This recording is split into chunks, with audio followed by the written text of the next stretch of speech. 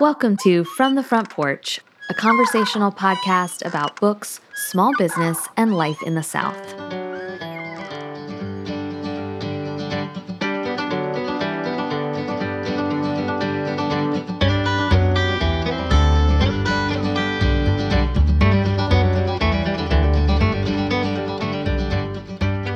One of the strange things about adulthood is that you are your current self, but you are also all the selves you used to be, the ones you grew out of but can't ever quite get rid of. John Green, The Anthropocene Reviewed. I'm Annie Jones, owner of The Bookshelf, an independent bookstore in beautiful downtown Thomasville, Georgia, and this week I'm recapping the books I read in May. It is officially, in my opinion anyway, summer reading season. If you are struggling to know what books to put in your literal or metaphorical beach bag this summer, last week we hosted our seasonal literary lunch with more than 100 of our local and long-distance friends. I talked about my favorite titles of the season, including 7 fiction reads I consider the summer essentials. And although the live event is over, you can still purchase a ticket to watch the Zoom recording and receive a PDF of our summer book list. Just go to bookshelfthomasville.com and click on events to access that ticket information. Now, I would like to recap the books I read in May. Look, May is a crazy busy month for a lot of people. It is the end of the school year, it's graduation season, it's Mother's Day. It's just a really chock-full month. It's also the month I happened to go on my summer/annual vacation. And so Jordan and I just got back, as of this recording, we got back from Los Angeles last night. And you can definitely see that busyness reflected in my reading for the month. I still read quite a bit. I can't wait to talk about the books that I did read. But if you are like me and your reading is severely affected and impacted by your personal life and the things happening in your life at home, I guess I just want to remind you that this is not a contest. It's not a contest to see how many books we can read a month. And it's okay if some of our reading months are slower than others. You can really see the effect of bookshelf events and busy seasons at the store reflected in my reading. And I'm sure that's probably true for a lot of you too. So if your May reading looked a lot different from your earlier months, from your February reading or your March reading, I just want to tell you and affirm that that is okay. And that probably makes a lot of sense given what's going on in the world at large, first of all, and then also in our lives at home. I did read quite a few books this month, and I read some really good ones that I wanted to talk to you about. So the first book I finished was Mika in Real Life. This is a novel not releasing, I'm so sorry, until August 2nd, but this is by Emiko Jean. She wrote the book Tokyo Ever After, which was like a young adult rom-com. I know Mary Catherine really loved that book. I have not read that book, but this is, I believe, her adult debut. And I picked it up because I was doing a lot of reading for the summer literary lunch. And that's why some of these books that I read this month have later release dates. But Mika is our protagonist. She is 35 years old, and she gave up a child for adoption when she was, a teenager, freshman in college. And so she struggled mightily with that decision, but wound up giving birth to a daughter. And then the daughter was adopted by a white family. So Mika in the book is an Asian American. And this book then deals a lot with transracial adoption. It's also just a really good book. So if you like, we're going to talk about Taylor Jenkins Reid later, but if you like Taylor Jenkins Reid Backlist, I think you'll really like this book. One of the things I really liked about this book is I think it's very commercial. So it's a book that I think anybody could kind of pick up and read and enjoy, but it's also dealing with heavier themes. So in that way, a little bit reminiscent of Such a Fun Age by Kiley Reid. So Mika in Real Life is funny in parts. It's really bittersweet in other parts, but it's also dealing with some heavy subject matter about adoption and particularly transracial adoption. So Mika is 35. Her daughter that she gave up for adoption is now in her teens, and she finds Mika. So Mika, kind of drops everything to reconnect with Penny, her daughter. And the humorous part of this book is that Mika is not really living her best life. She's not living a life she thinks her daughter Penny would be proud of. And so when Penny reaches out and finds her, Penny, of course, she's a very well-drawn teen character. And so she's super enthusiastic and really excited and wants to connect with her mother. And she contacts Mika and eventually tells Mika she's going to come visit her.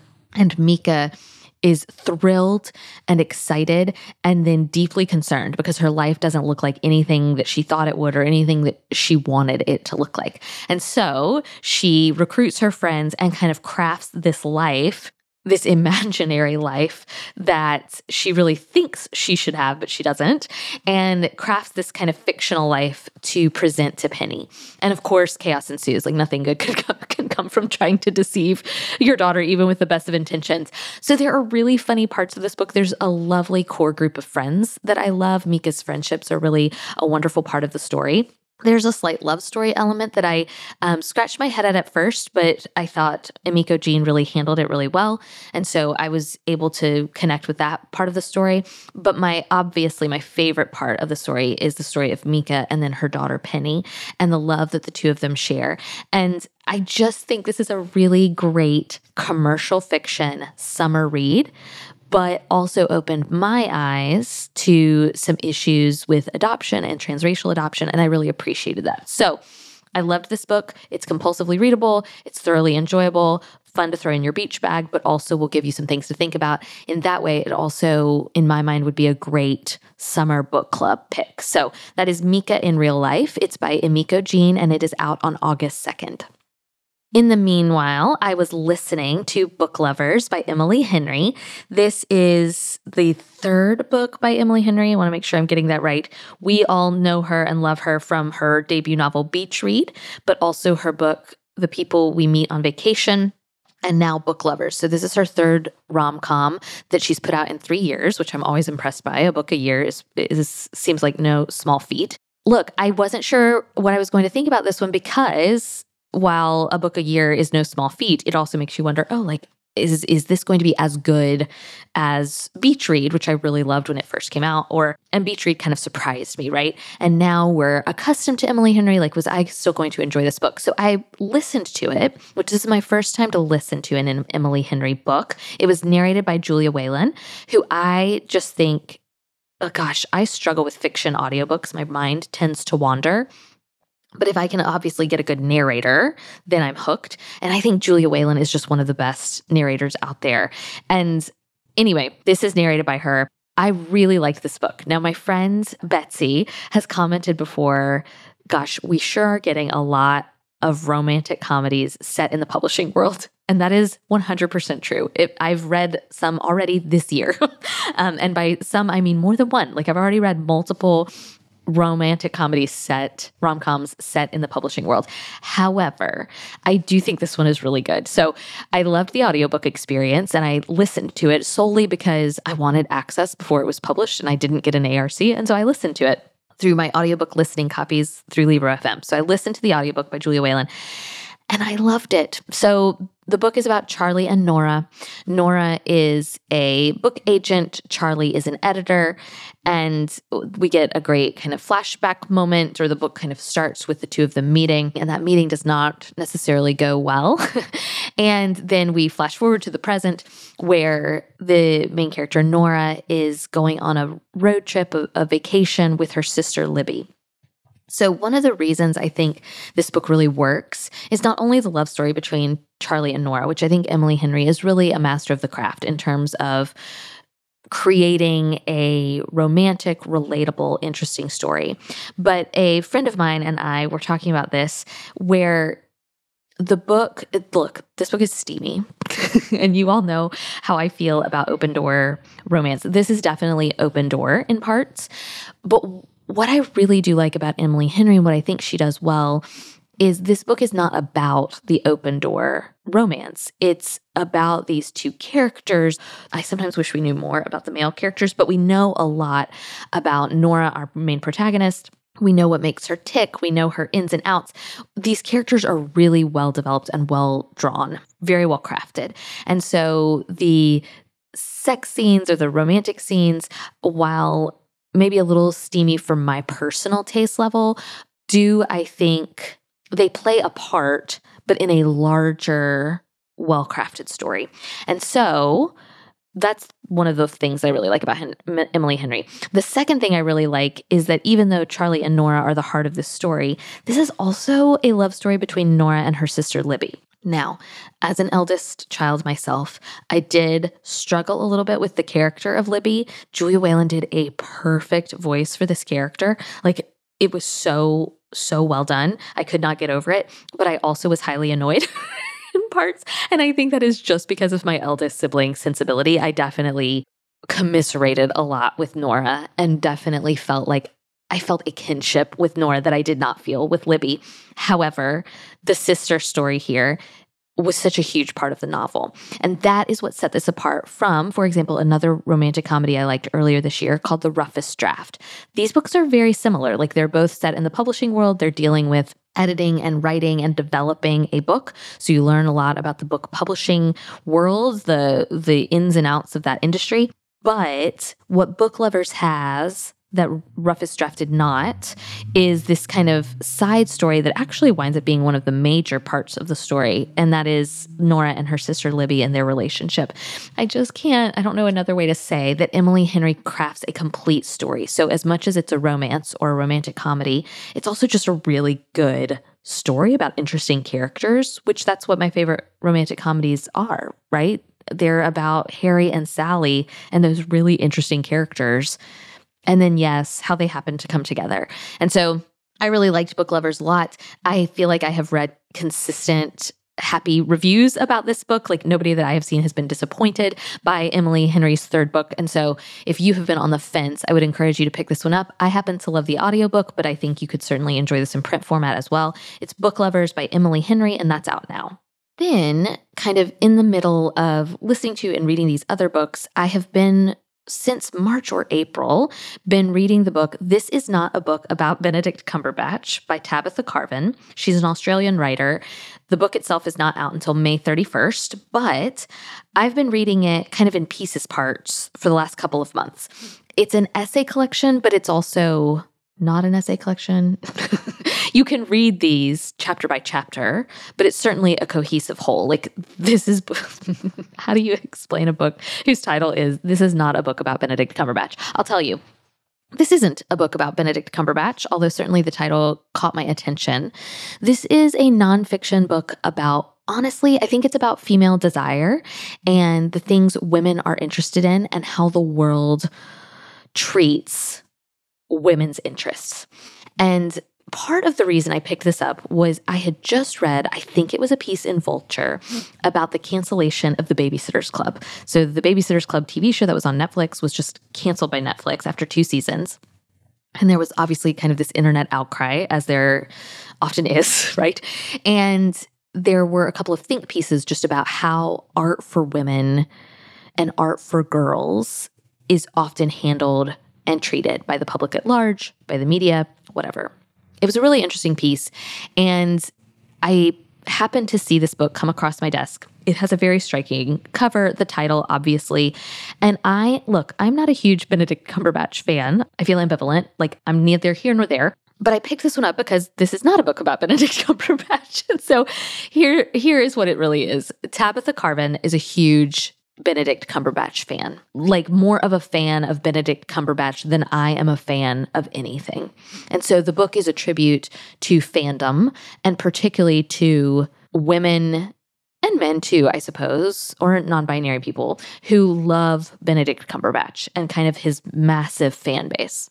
It's a tribute to fan fiction and, to fandom as a whole. But it also is really about how we tend, and I'm using the royal we, the collective we, how we can be eye-rolly about the things women love. And so Tabitha Carvan, I think, does a really good job of making this personal. This is definitely a memoir of sorts about her marriage. She's married. I think she has a baby or 2 babies. And it's during and after her pregnancy and after she gives birth that she kind of doesn't feel like herself. And she winds up watching, I want to say Sherlock. She watches Sherlock, or she watches something with Benedict Cumberbatch in it, but I think it's Sherlock. And she just kind of becomes enthralled by Benedict Cumberbatch and by his character portrayal. And she just kind of goes on this deep dive, and she and her husband rent all of Benedict Cumberbatch's movies and they watch his TV shows. But she certainly becomes more entranced and more enthralled than her husband. And she eventually discovers that the internet is full of Benedict Cumberbatch fans, very devoted fans, and they write a lot of fan fiction and they conduct themselves online and, have this whole group of people that she finds herself a part of. And she realizes that by having this interest outside of her family or her work, she really is able to be more fully herself. So the essay collection is personal and memoir-esque in that it's talking about Tabitha Carvin's kind of personal relationship to Benedict Cumberbatch and a fandom. But she's also a journalist and a writer. I think she's actually a science journalist. And so she's writing a lot about, she does a lot of research about why people are, particularly women, are obsessed with Benedict Cumberbatch, where this stems from, what it means when it takes on different forms, what it means for relationships. And I found the whole thing to be so thoughtful. I honestly picked it up thinking, I'll read a couple of chapters of this, get a sense of it, and move on. Because again, not a huge Benedict Cumberbatch fan, don't really feel neither here nor there about it. But then I picked it up and I really liked her. She is very relatable and funny and interesting. And I also found myself nodding along and underlining parts because I thought, yes, this is how the world treats the interests and hobbies of women. And I just found the whole thing to be fascinating, just a really interesting look at culture. And I don't know who is going to pick this up. And so I'm here to tell you, I think you should. So I just don't know how well it's going to sell on the shelves, because maybe if the title, right, is either going to pull people one way or the other. I think you're either going to read it and you're going to be like, yes, I love Benedict Cumberbatch, let me try this book. Or you're going to be like, I'm sorry, I don't really care about Benedict Cumberbatch. This book clearly is not for me. So I'm here to tell you, if you like thoughtful nonfiction about pop culture, I think you will really like this book and appreciate it. It really made me think about the shame that women, or even I, might feel about watching a certain thing or reading a certain thing. I think about the way we treat romantic comedies or romance books, and kind of how literature and the publishing world has finally started to embrace romance culture and romance novelists. But how we kind of always turned our noses up at, grocery store books, or like books with Fabio on the cover or whatever. And it makes you wonder, did we do that because those weren't good? Or did we do those because mostly women read them? And that is what I think Tabitha Carvin is kind of getting at. And she's using Benedict Cumberbatch as like the vessel, right? But the book, she's right. This book is not just about Benedict Cumberbatch. It's about a lot more. Now, it's a lot about Benedict Cumberbatch. There's like a whole appendix at the end about Benedict Cumberbatch.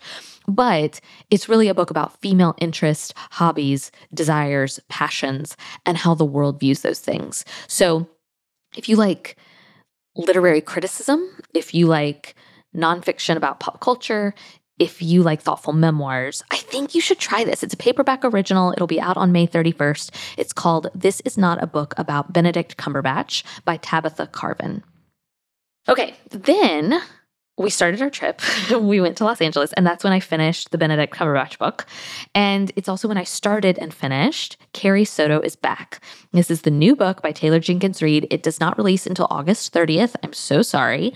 But guys, it's so good. It's really worth the wait. I was not sure. I grabbed it because we got an ARC at the store, and I knew a lot of staffers would be interested. I knew I could read it quickly. And so I read it, took it on my trip, and now I'm going to take it back to the store so another staffer can take it home. I wasn't sure if I would like this. Again, it goes back to not a huge series reader. And I think about Emily Henry, and I think about Taylor Jenkins Reid, and some of these authors who are putting out so many books or a book a year, which on the one hand, as a consumer, I'm thrilled by. And on the other hand, I'm like, oh my gosh, is this too fast? Was this edited well? Did this person complete the story? And the answer is yes. I don't know why. I think it must be my Enneagram 5 Wing 6 or something, where I'm just a little hesitant. I remember you all, if you've been listening to the podcast for a long time, you might remember me putting off reading The Vanishing Half, the new Brit Bennett, because I loved The Mothers so much. And so I really put off reading it. And so Carrie Soto is back. I have loved Taylor Jenkins Reid a long time. Like, I like her backlist titles a lot.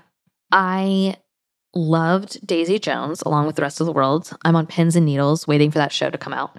So I loved Daisy Jones. I liked Malibu Rising. Like, I liked it a lot. I loved Carrie Soto is back. There are a couple of reasons for this. First of all, I just think it's really good. If you, like me, were worried about, oh my gosh, can Taylor Jenkins Reid do it again? The answer is yes, she can. Hooray. How wonderful. How wonderful. Talented writers can keep writing. So that's the first thing. But the second thing is, this is a sports book. And so I want to be clear. Someone asked me, okay, Annie, it's a sports book and you love sports books, but I don't like sports books. So am I going to like this book? Here's my metaphor, analogy, simile, whatever the English phrase is. Rock and roll is to Daisy Jones and the Six as tennis is to Carrie Soto is back. Tennis is a big part of this book. I knew nothing about tennis, okay? The only things I know about tennis are that my grandma loved it, and I watched the Will Smith movie about Serena and Venus's dad. Like, that's what I know about tennis. And Jordan was a ball boy once. Like, those are the things I know about tennis. And Wimbledon is cool because the royal family sometimes watches. And there's a great picture of Meghan and Kate watching Wimbledon. Like, those are the things I know about tennis. Taylor Jenkins Reid made me care deeply about tennis. Like, made me think, should I start watching tennis? I think the answer is yes. And yet, if you are not a sports fan, I still think there's plenty to love about this book. The book is just very much based in and set in the world of tennis, just like the Daisy Jones world is set in the world of rock and roll, or Malibu Rising is set in the world of surfing. Like, these are things that I did not previously care about. Like I just did not care. And Taylor Jenkins Reid crafts these worlds where she really makes you care. I do not know how she does it. I really don't. But I love this book, and I actually think, I mean, I've got to think about it because I read her other books so long ago, but I really do think Carrie Soto might be my favorite of the Taylor Jenkins Reid protagonists.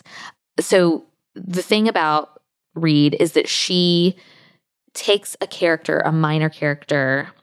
It's almost like the Marvel universe, except better. Except better. Taylor Jenkins Reid has her own universe, and a lot of these characters kind of show up as Easter eggs, and there are references to other characters in her books. Now, if you're like me, you're slow on the uptake. Like, it takes you a minute to realize this. If you're like my bookshelf staffer, Keela, you realize this immediately. And I think there are both of those kinds of readers in the world. The readers who love an Easter egg and who immediately identify elements as such. And then there are readers like me who are like, oh yeah, Carrie Soto. Yeah, she was in Malibu Rising, wasn't she? Like, like it takes me a minute. The good news for you, the general reader, is it doesn't matter. If you're an Easter egg reader, you'll be thrilled to no end. If you're a non-Easter egg reader like me, it doesn't matter because the story is so good. So Carrie Soto does appear in Malibu Rising. She's a character in that book. And now we see her as the main character in Carrie Soto is Back. She's a retired tennis player who kind of sees this up-and-coming rising tennis star about to beat her personal record. And so she decides to come out of retirement to see if she can win a couple of more big tournaments or big games so that she can maintain and retain her record. I love it all. I love that. I love competitive sports. I love competitive women. And if Emiko Jean's book, Mika in Real Life, is a mother-daughter story, Carrie Soto is Back is a father-daughter story. So like in a lot of other of Reid's books, yes, there's a romantic element here. The book is about tennis. It's also about fathers and daughters. And I do think, actually, the Will Smith movie would make a great pairing with this book. I just think there's a lot. I'm so glad I had just seen that movie because I think the worlds are very similar. And I flew through this book. Like, I finished this book on a plane, I'm pretty sure, or right after I got off the plane, whatever. I think you will too. I think if you felt ambivalent about Malibu Rising, which I did not, I liked Malibu Rising a lot, but if you felt ambivalent about it, and I know some readers did after Daisy Jones, look, I think the format of Daisy Jones just attracted a lot of people. It was so unusual and felt so original. I think this book is really good. I really do. And wherever you stand on tennis or Easter eggs does not matter. There is something to really love about this book. And I want to champion it because I'm so impressed that the author continues to put out really quality books. It really is amazing how many stories she has in her head that she's willing to craft and share with us as readers. So Carrie Soto is Back by Taylor Jenkins Reid. It is out on August 30th. Definitely worth the pre-order or the call into your local library. Get on it. Get on it before you're at the bottom of the list. Okay. Then I picked up this little almost novella called Catholics. This is by Brian Moore. This is a backlist title. So you're going to probably be hearing me read a couple of backlist titles here and there because that's what I frequently buy when I am out and about at local bookstores in other cities. So I was in Los Angeles and I got to visit a couple of local bookstores, and I was at the Last Bookstore. That's literally the name of it, the Last Bookstore in Los Angeles, when I found this little book. I was struck, obviously, by the title. It's just called Catholics, but the cover looked really interesting, and I read the blurb and thought, okay, yes, I need to try this. So a few years ago, I read a backlist title called The All of It. This is a book by Jeanette Hein, or Hain, Haien. And one of my customers, Suzanne, recommended this book to me. I believe Ann Patchett either championed it or wrote the introduction or something. And so it was almost like put back into print because she really fought for this book. So it's called The All of It. That is what this book reminded me of. So Catholics was written several years ago. Gosh, I'm not even sure. Maybe the 90s. Anyway, it's a fictional look about, it's set in a near future where the Catholic Church has kind of not split, but there's been a new teaching by, I think, Vatican IV. Again, this is all fiction. And I'm not Catholic, so pardon me if I'm ruining the language in any way. But my understanding from this book is that the new ruling or the new theology put forth by Vatican IV has kind of married itself to Buddhism. And so Catholicism and Buddhism are kind of marrying one another. And there's a new emphasis on social justice and kindness, but things like the Latin Mass or the liturgy, and then particularly communion, are no longer important. And one of the big beliefs in Catholicism, right, is that during communion, Jesus actually becomes the bread and the wine. So this act of transubstantiation. Look, I'm not a theologian, bear with me. But in this book, Catholics by Brian Moore, there is now this removal of that mysticism from communion. And communion has essentially become a symbol. And that's a phrase that's kind of used throughout the book. Okay, so that's happened in the Catholic Church. And there is this little island off the coast of Ireland where there's a Catholic priest who has chosen to maintain the old ways, the liturgy, the traditions, the Latin Mass, confessions, private confessions, and communion, the Eucharist. And the Catholic Church has heard about this priest, and they need to go reprimand him. They need to go tell him he has to abide by the rulings of the Vatican, or he's going to be deposed, defrocked, etc. So this is all fiction. A priest named Father James Kinsella is tasked with going to this outpost, this tiny little Irish island, to kind of reprimand and discipline Father Tomas O'Malley. Okay. That is a fascinating premise to me. Okay, but then, then the premise gets even more interesting because Tomas O'Malley is appears to be deeply devoted to retaining the rituals and the traditions of the traditional Catholic Church and their traditional teachings. But what no one knows, including his fellow monks at this little outpost on this Irish island, what no one knows is that he has struggled mightily with belief and with faith. And so he has continued. He calls himself like a manager or a shepherd, like he's chosen to stick around to lead the monks, but he really doesn't know where his belief lies anymore. Like he really struggles mightily with doubt. And so James Kinsella comes, and it's very interesting. It's a tiny little book. Like that's part of the reason I bought it, because I thought this sounds fascinating. If it were 400 pages, I would not try it, but it's like 90 pages. Like it's just this tiny little wisp of a book. And I thought this is worth trying. And it was fascinating. I loved it. It weirdly felt a little bit, now there's no creepy horror elements, so bear with me. There are no elements of that. But it reminded me a little bit of the Netflix show Midnight Mass, just in that you've got this kind of tiny outpost island where these monks are deeply devoted to scripture and to belief and to faith and to liturgy and to traditional Catholic teachings. And because they are devoted, and because the Catholic Church has kind of changed and morphed itself into something else, you have a lot of people making pilgrimages to this tiny little island. And that's kind of how this priest kind of gets the attention of the larger Catholic Church. James Kinsella is an interesting character. You know, he arrives on the island. He's this young American, and these Irish people call him father. And you can tell that part of the new Catholic teaching is that they would not call him father. And he keeps just introducing himself as a Catholic priest. And they keep calling him father, and he's clearly uncomfortable. And he just wants to get this job done. He wants to come, deliver the news, discipline the priest, and then move on. And gosh, the dichotomy between these two characters is just really interesting. They're both devoted to their jobs and to their faith, but they're struggling with different things. Look, obviously this ticks a lot of my boxes. I care a lot about books about faith and doubt, belief and non-belief. This, for the brief little book that it is, like I said, 80 to 90 pages, I thought it was outstanding. I really did. I'm still thinking about it. That's the other thing. I just finished it not too long ago, and I'm still kind of thinking through what I thought. It reads like a short story. So if you're looking for pretty wrapped up in a bow, I don't know, Aesop's Fables situation, that's not what this is. but if you liked the all of it, first of all, if you liked that backlist title, if you like books like Gilead or A Place for Us or Dearly Beloved, and the reason you were drawn to those books is because of the faith element, then I think this would appeal to you.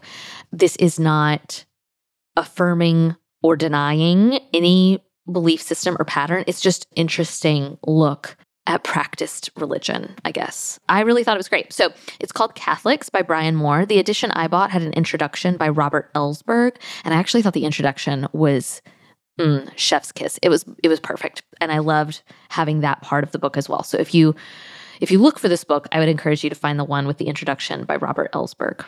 Anyway, loved this one, really liked it, backlist title. Throughout our trip, we listened to the audiobook, The Anthropocene Reviewed by John Green. This is a book we started on Libro FM probably a month ago. Where has the time gone? We probably started it a month ago, but then wrapped it up on this trip. Look, I don't know why I didn't read this book. I don't understand how I missed this. And I didn't miss it. I knew this book came out. I just don't know why I didn't care more. We got signed copies at the bookshelf. At least one of our staffers read it and loved it. One of our former staffers, Caroline, I believe she told me that she thought I would love this book. And I just didn't pick it up. I don't get it. I've literally read all of John Green's books. I don't know why. I just thought, I'll skip that one. I blame the pandemic, honestly, because just a lot of books came out. And it was almost like a fire hydrant of literature. And honestly, that fire hydrant is still going, and I need it to stop. I need us to publish fewer books. And I know that's an unpopular statement, but it's too much. It's too many things.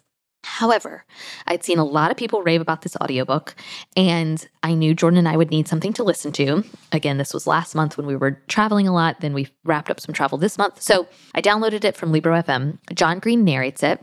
I want the physical copy of this book because there is so much to underline, to tear pages in, to bookmark, to highlight, whatever you do.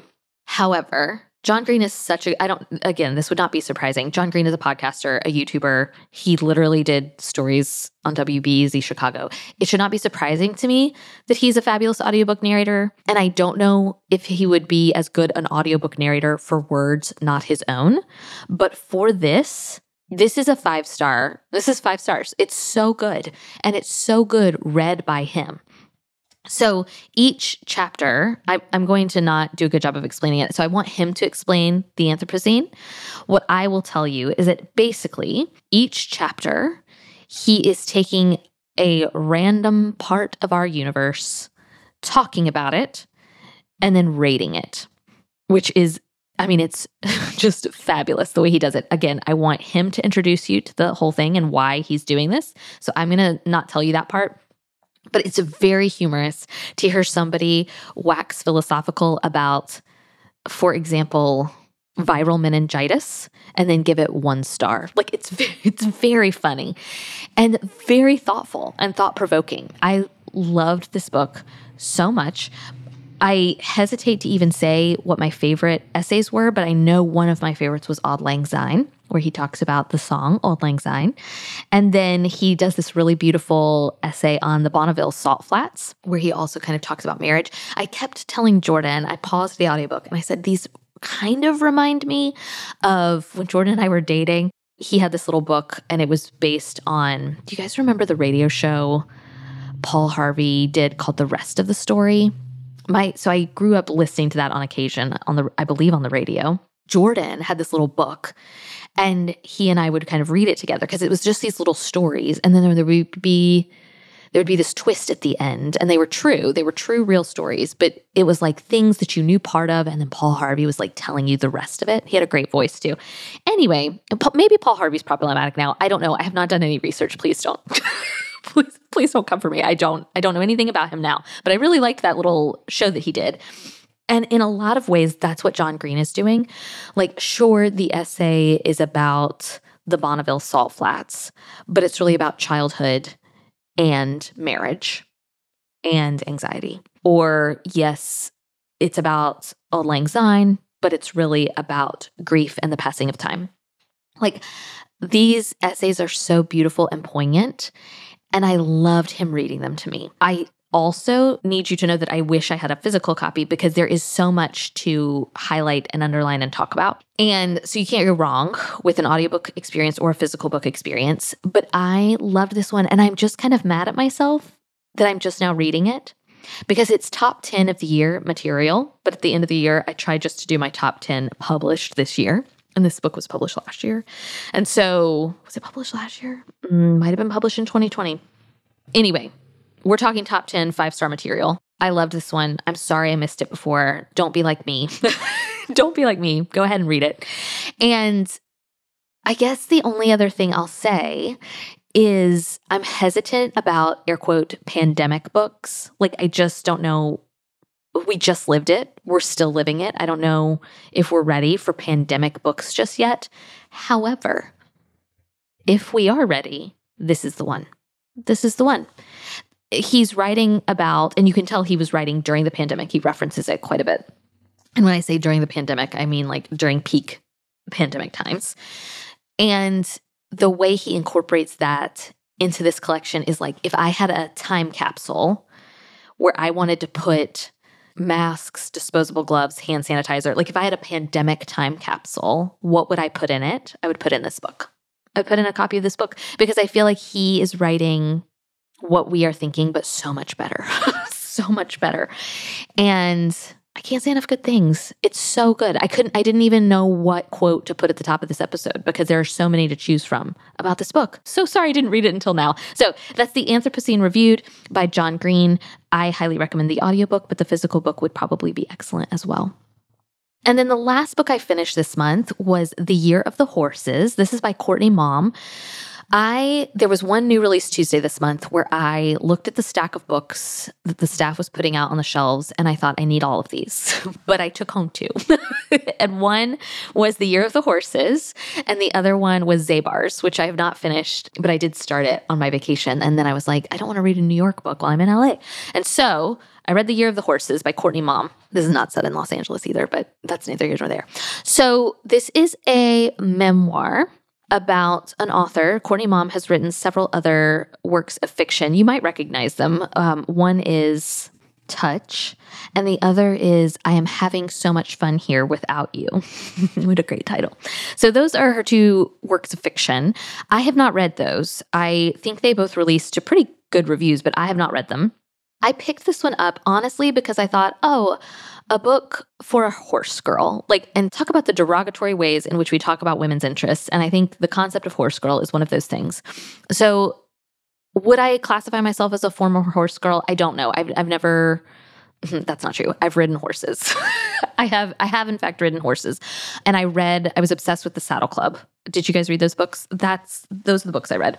And I loved Black Beauty and books like that. So maybe I was a horse girl. I don't know. I loved Stevie in the Saddle Club. That feels like a very former part of myself.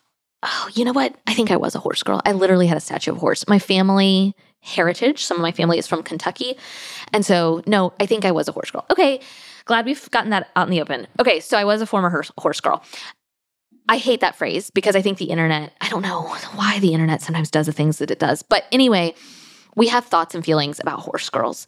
And I picked this up because I kind of was like, oh, Courtney Mom must be a horse girl and a former horse girl. This will be interesting.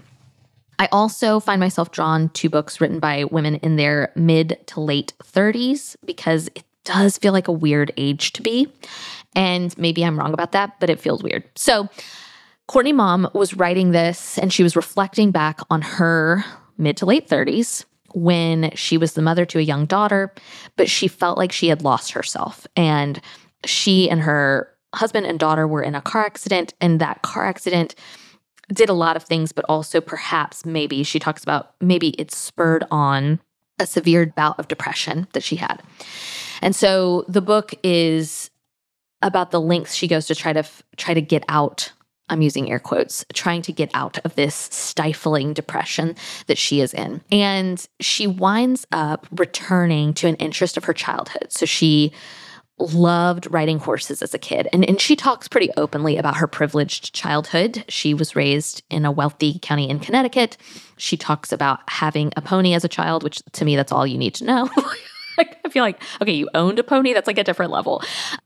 But this book is really, I think there are some nonfiction books about play that would pair so well with this book because this is really about a woman of a certain age realizing that she needs an identity outside of her work and outside of her relationships. Like she's a wife, she's a mother, she's a writer, but she's also, who is she? Who is she? She's a woman, and what does she love to do? She loves riding horses. And so she kind of reopens this part of herself.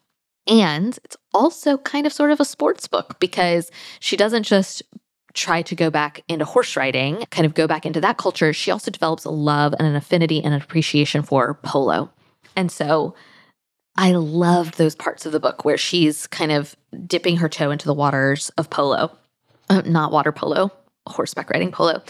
And so anyway, it's a kind of a sports book. It would pair really nicely with the Tabitha Carvin book about Benedict Cumberbatch because this isn't entirely a book about horses, though it certainly is. Like, it's very much about what those animals represent and how those animals can make us feel. But it's also about women's desires and interests. And it's about high achievement and how we forget to play.